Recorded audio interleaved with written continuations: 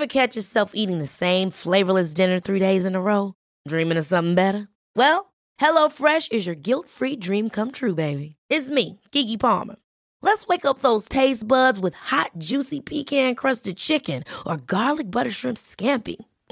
Hello Fresh. Stop dreaming of all the delicious possibilities and dig in at HelloFresh.com. Let's get this dinner party started. Hey, I'm Ryan Reynolds. At Mint Mobile, we like to do the opposite of what Big Wireless does. They charge you a lot, we charge you a little. So naturally, when they announced they'd be raising their prices due to inflation, we decided to deflate our prices due to not hating you.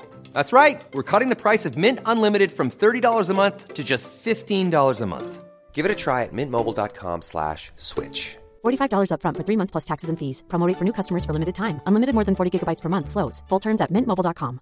I'm Sandra, and I'm just the professional your small business was looking for. But you didn't hire me because you didn't use LinkedIn Jobs. LinkedIn has professionals you can't find anywhere else, including those who aren't actively looking for a new job, but might be open to the perfect role, like me. In a given month, over 70% of LinkedIn users don't visit other leading job sites. So if you're not looking on LinkedIn, you'll miss out on great candidates like Sandra. Start hiring professionals like a professional. Post your free job on linkedin.com/people today. You're listening to the Cersei Podcast Network.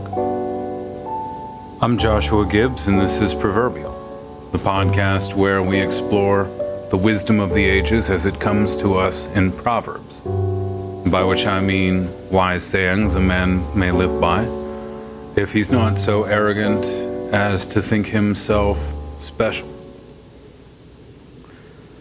Episode 41, The Long Farewell. Today's proverb comes from Jonathan Swift. I'll read it twice. Life is a tragedy wherein we sit as spectators for a while and then act our part in it. Once more. Life is a tragedy wherein we sit as spectators for a while and then act our part in it. It's fascinating how often philosophers have to argue that human agency exists. It's amazing how often theologians have had to argue that autonomy exists, that freedom of the will exists. There are scores of theological treatises, philosophical treatises, arguing in favor of human autonomy. And it really doesn't seem like any of them is ultimately persuasive. We keep coming back to determinism. Determinism is a philosophical position that makes a lot of sense to people on an intuitive level. It makes sense on a gut level. And determinism often makes sense to us in the darkest moments of our life. We're not often tempted by deterministic philosophy when things are going great. It tends to be that when things fall apart, we turn to a belief that it had to be this way. And part of that is because of the confusion that settles into our hearts in the aftermath of sin. More on that later. You don't need a degree in philosophy, though, to feel that determinism is true. And I would wager that most of the people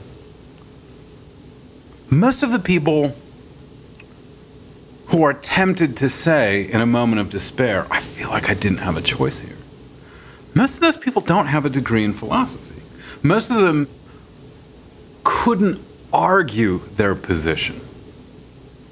They would simply point at the way things are, and they'd say, the way things are is funny. I can't account for how my life fell apart. I can look at every moment, year by year, and it just doesn't add up. How did it turn out this way? And a person might ask this question not out of self-pity, but genuine confusion. Why me? Why did this happen to me?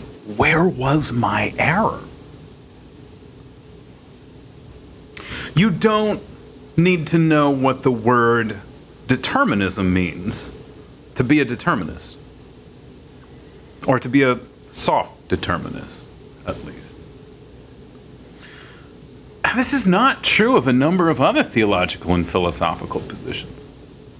For instance, if you're a postmillennialist, you know what the term postmillennialism means. You've heard it explained before. On the other hand, you may sometimes feel that you have no control over your life, or be baffled that it's all turned out the way that it did, and see some kind of malevolent hand forcing things to be the way that they are, and adopt a deterministic point of view without ever knowing who coined the term, what the arguments are in its favor. So why all this about determinism? Again, today's proverb, life is a tragedy wherein we sit as spectators for a while and then act our part. The meaning of this quote is not, you can't stop people from dying, which is sad, and then you die too. I don't believe that this quote has anything to do, really, with physical death. And that's because often enough, you can stop people from physically dying. Doctors do it every day. Nurses do it every day. To some extent, the armed forces, in putting an end to other people's lives, keep other lives going. So I don't think the meaning of the quote is you can't stop other people from dying. Ultimately, this is true, but day by day it is possible to save a life. So what's it mean? Life is a tragedy wherein we sit as spectators for a while and then act our part. I think that people are more apt to try to save people's lives than to try to save people's souls. When it comes to saving lives, we often act openly. When it comes to saving souls, though, we get bashful and embarrassed. When it comes to saving lives, we are actors. When it comes to saving souls, though, we are, as Swift says, spectators. We watch souls fall apart on a regular basis. There is a homeless man who occupies a certain street corner that I drive past all the time. Maybe I drive past the street corner 5 or 6 times a week. I have no problem handing this man a few dollars out the window. I never know what to say to him, though. And I'll confess that I find it easier when I hand him the money to say, hey man, here you go, than to say, God bless you. And I know that I should say, God bless you. I know that if you do something charitable, you should do it in Christ's name. And even though this man is, penniless. Even though I know his name. I don't know his last name. I know his first name. Even though my station in life is so far above his, I still feel embarrassed giving him some moral lesson when I hand him the money. It's easy to hand him the money. It's easy to give him this money. It's hard to advise him, though. And even when I say advice, I don't mean like scolding him or lecturing. I have no idea how this man came to live on the street. But, I mean, even God loves you feels like a piece of advice. I have no problem delivering a lecture to a crowd of people and declaring God's love for them. I have no problem writing an essay and declaring from a theological standpoint, God loves all human beings. But there's something about dealing with this stranger where I become a spectator of his soul. When Swift says life is a tragedy, I don't get the impression he's talking about physical death at all. I don't think this is a euphemism for physical death. If he was talking about physical death, I think the quote would be, death is a tragedy wherein we sit as spectators and then act out our part in it. There's no need to say life when you mean death. Although it is funny that there's a number of quotes in any quote book about life where death is actually being spoken of. Life is a euphemism for death in a lot of quotes about life. The idea that life is tragic, at least as Swift states it, probably has more in common with Job's claim that man is born into trouble as flames fly up than it does with some kind of purely pessimistic approach to the world. Trouble is not natural, but it is inevitable. But I think the pith of Swift's claim that the whole the whole proverb is about the word spectators. Life is a tragedy wherein we sit as spectators for a while and then act our part in it. What kind of spectators, though? Spectators can mean a lot of things. It's interesting that he says we sit as spectators, not life is a tragedy wherein we are spectators for a while, but we sit as spectators. Which suggests to me that the kind of thing that life is that reduces us to spectators is not like a fist fight, you know. If you see a fist fight, you could be a spectator, but then you can also intervene in a fist fight. Tear the two fellows apart. Hey, break it up. A fist fight is the sort of thing that you could be a spectator of and then transform yourself into an actor or a player. But Swift says life's a tragedy where we sit as spectators, which really suggests a theater to me. Life is a sort of tragedy that plays out on a stage. And the spectator has no part in the play. The tragedies of others play out more like a play or a film than they do anything else that we would be spectators of. A lot of tragedies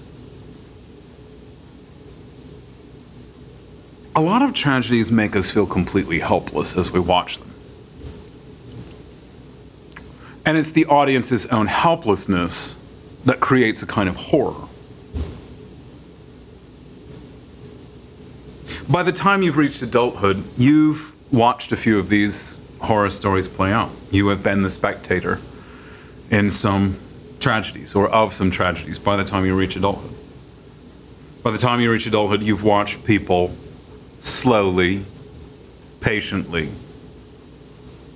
inexplicably ruin their lives. Often, the inexplicability of other people's bad decisions is what renders us mere spectators. We might otherwise be actors in the story of their lives, but there are times when people make decisions that are so baffling, so manifestly awful, that we are stunned, rendered mute, like people with tickets at a play. The inexplicability of other people's bad decisions sometimes renders us mute because we're curious to see if they will get away with it. We are always interested to see how people will turn out. By the time you're an adult, you've probably also been tracked down by a few people who used to know you, maybe a long time ago. And those people want to see how you turned out. Did you make it? Do you have a family? Are you successful? And when you talk to people that are sizing you up after having not seen you in many years, you know that they're trying to connect your present life with something they might have seen in you a long time ago. We try to make sense of people we've known for a long time, comparing who they are as adults with who they were as young people. We're also spectators for the simple reason that we cannot predict the future. And a lot of times the tragic decisions that people make are baffling, but they're not so egregiously awful in the moment that we feel as though we can say anything for fear that we will come off as being kind of alarmist. As a teacher of 16 years, I have not infrequently encountered students making decisions on where they're going to go to college that shock me.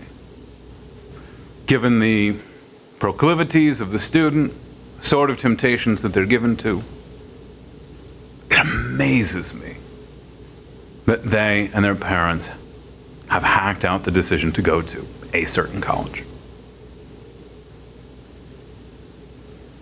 Of course, there's nothing to say to people at that point. It's really hard to step into a decision that somebody's made about sending their child to college and say, well, your child has a very weak faith. They will probably reject Jesus if they go to college. Because in the end, there might only be, in your mind, a 50-50 chance that it will go that way. But you're not sure of them. You have no confidence in them. Plenty of students that go off to college, I think, well, you're going to be lucky if you're still going to church at the end of this. Of course, this sounds like a horribly rude thing to tell their parents. You have basically allowed your child to get away with way too much. They have no discipline. They will make all the wrong friends when they go off to college. They'll very quickly stop going to church. They'll begin to listen to their friends. They'll take a bunch of psych classes, a bunch of anthropology classes. And you'll have someone who's shaming you for the way you vote on social media in about 18 months. I can't prove any of that. So, I'm a spectator. I watch. Everyone watches.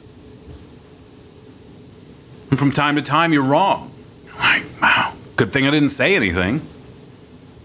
How embarrassing would it be to tell some parent, yeah, child shouldn't go to college, just going to quit the faith. Kid's just fine 2 years later. You don't know. Only human beings make questionable decisions. Angels don't. Demons don't. Demons' decisions aren't questionable. They're just wrong. Animals don't make questionable decisions. Animals do dumb stuff, but only people make questionable decisions. Only human beings make decisions that prompt their friends and colleagues to say in their hearts, "Oh, man, I do not know about that." There's a lot of different kinds of tragedies. Some tragedies occur suddenly, like a man chokes to death on his dinner. A child struck by a car dies. There are other kinds of tragedies that develop over the course of months and years. And for those kind of tragedies, we're especially helpless. It's easy to stop somebody from a tragedy that would fell them at once. I mean, if your friend's blistering drunk and about to get behind the wheel of a car, it's easy to say no to that. Or it's at least easier than telling your friend not to start drinking too early in the day. Why? Once isn't going to hurt anything. Twice isn't going to hurt anything. What could go wrong?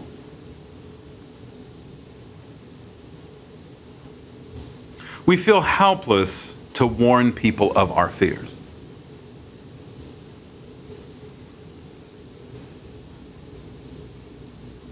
The emphasis in the quote, again, is on spectators, which is to say it's not about the tragic nature of life. It's about the helplessness of the role of the spectator. And I like viewing the spectator that Swift refers to as a spectator in a theater, maybe as opposed to a movie, like a play, because there is a kind of vulnerability to the actors on a stage in a play where if the audience really wants to, they can revolt. But stopping a friend from a slow-burning tragedy is just as hard as stopping a play that's going. We become horribly self-conscious. Or it's simply lack of love. We don't love people enough to prevent them from tragedy. We allow them to get away with it because our love is thin. We invent other excuses to be spectators as well. But then there's the second part of the quote. Life is a tragedy wherein we sit as spectators for a while. That's a whole proverb right there. But then there's this latter half. And then act our part in it. It is far easier to see the slow-burning tragedies in our friends' lives emerge than it is to see the slow-burning tragedy in our own life emerge. And yet, we often feel like a spectator to our own lives when our lives are falling apart.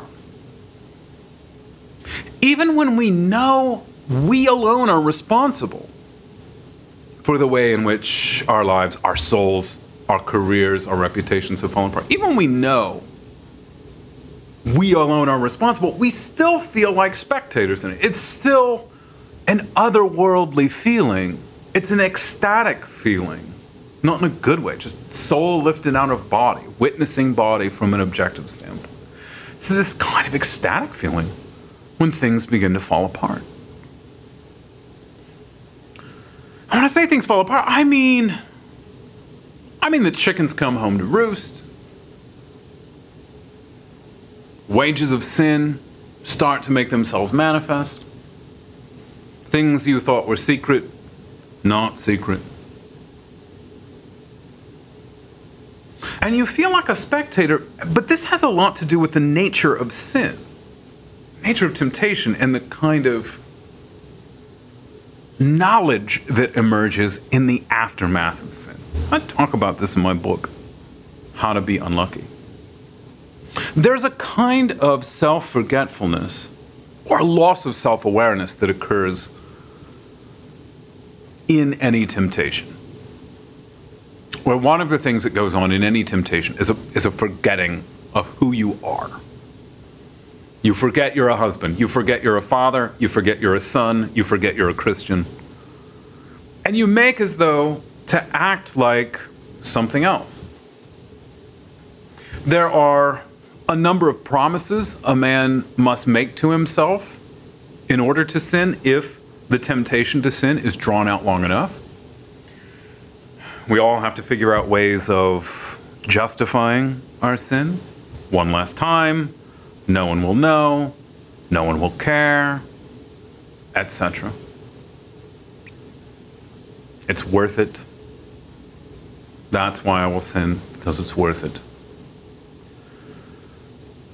But none of these reasons pan out. And after we sin, which always involves a seizing of pleasure in the moment, as soon as the pleasure's gone, we always feel as though we were tricked. And when we look back over the process whereby we were tempted, we think, I lost myself at some point along the way. I fell into a trance-like state.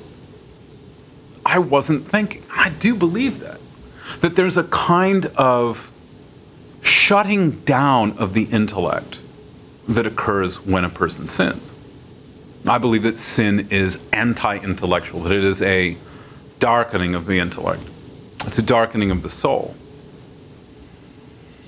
And when we come out of the false pleasure that sin offers, the lights come back on and we are dazed, the way that a man is always dazed when the lights suddenly come back on. The lights come back on. We sinned in the darkness, and then the evidence of our sin is manifest when the light of consciousness returns to us. We say, how could I have been so stupid? It wasn't me.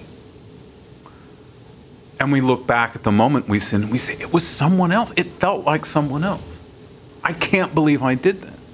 And not because we're trying to make excuses for our sin, but there is, even for the man who's willing to fully acknowledge his own moral culpability for his sin, there is still a kind of madness, a kind of intellectual self-loss and darkness that attends every act of sin, which is baffling to try to remember. What was I thinking at the time? Well, you weren't thinking anything.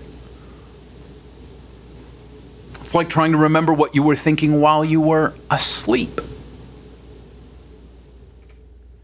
And so we feel like spectators. We watch ourselves from the other side of sin, having caved to temptation. We look at ourselves from the other side of sin, and we think, who was that? But because sin closes off the mind and closes off the soul, it really does seem like someone else. And it can feel as though you had no choice. I'm not saying that this is true, that you don't have a choice, but it feels that way.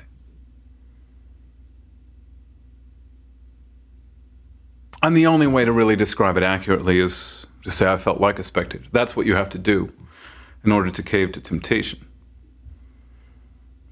You have to exit yourself. You have to betray yourself. You have to become your own personal Judas.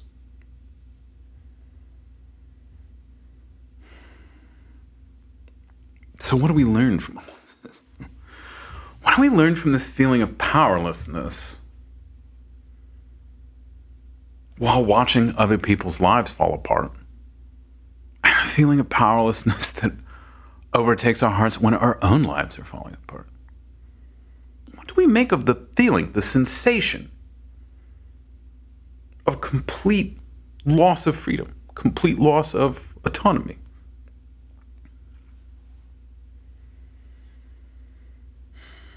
In The Consolation of Philosophy, Lady Philosophy says that the world is always changing and that a man's luck is always changing, to teach him not to put too much confidence in the things of this world. And if the truth of the matter is that in other people's moral failings and in our own spiritual failings, we feel as though we had no control. We feel like spectators. The best thing we can possibly do is to constantly submit our lives to one who is beyond this world. And if we feel as though we have no control, then we have all the more reason to call on one whose power is beyond comprehension.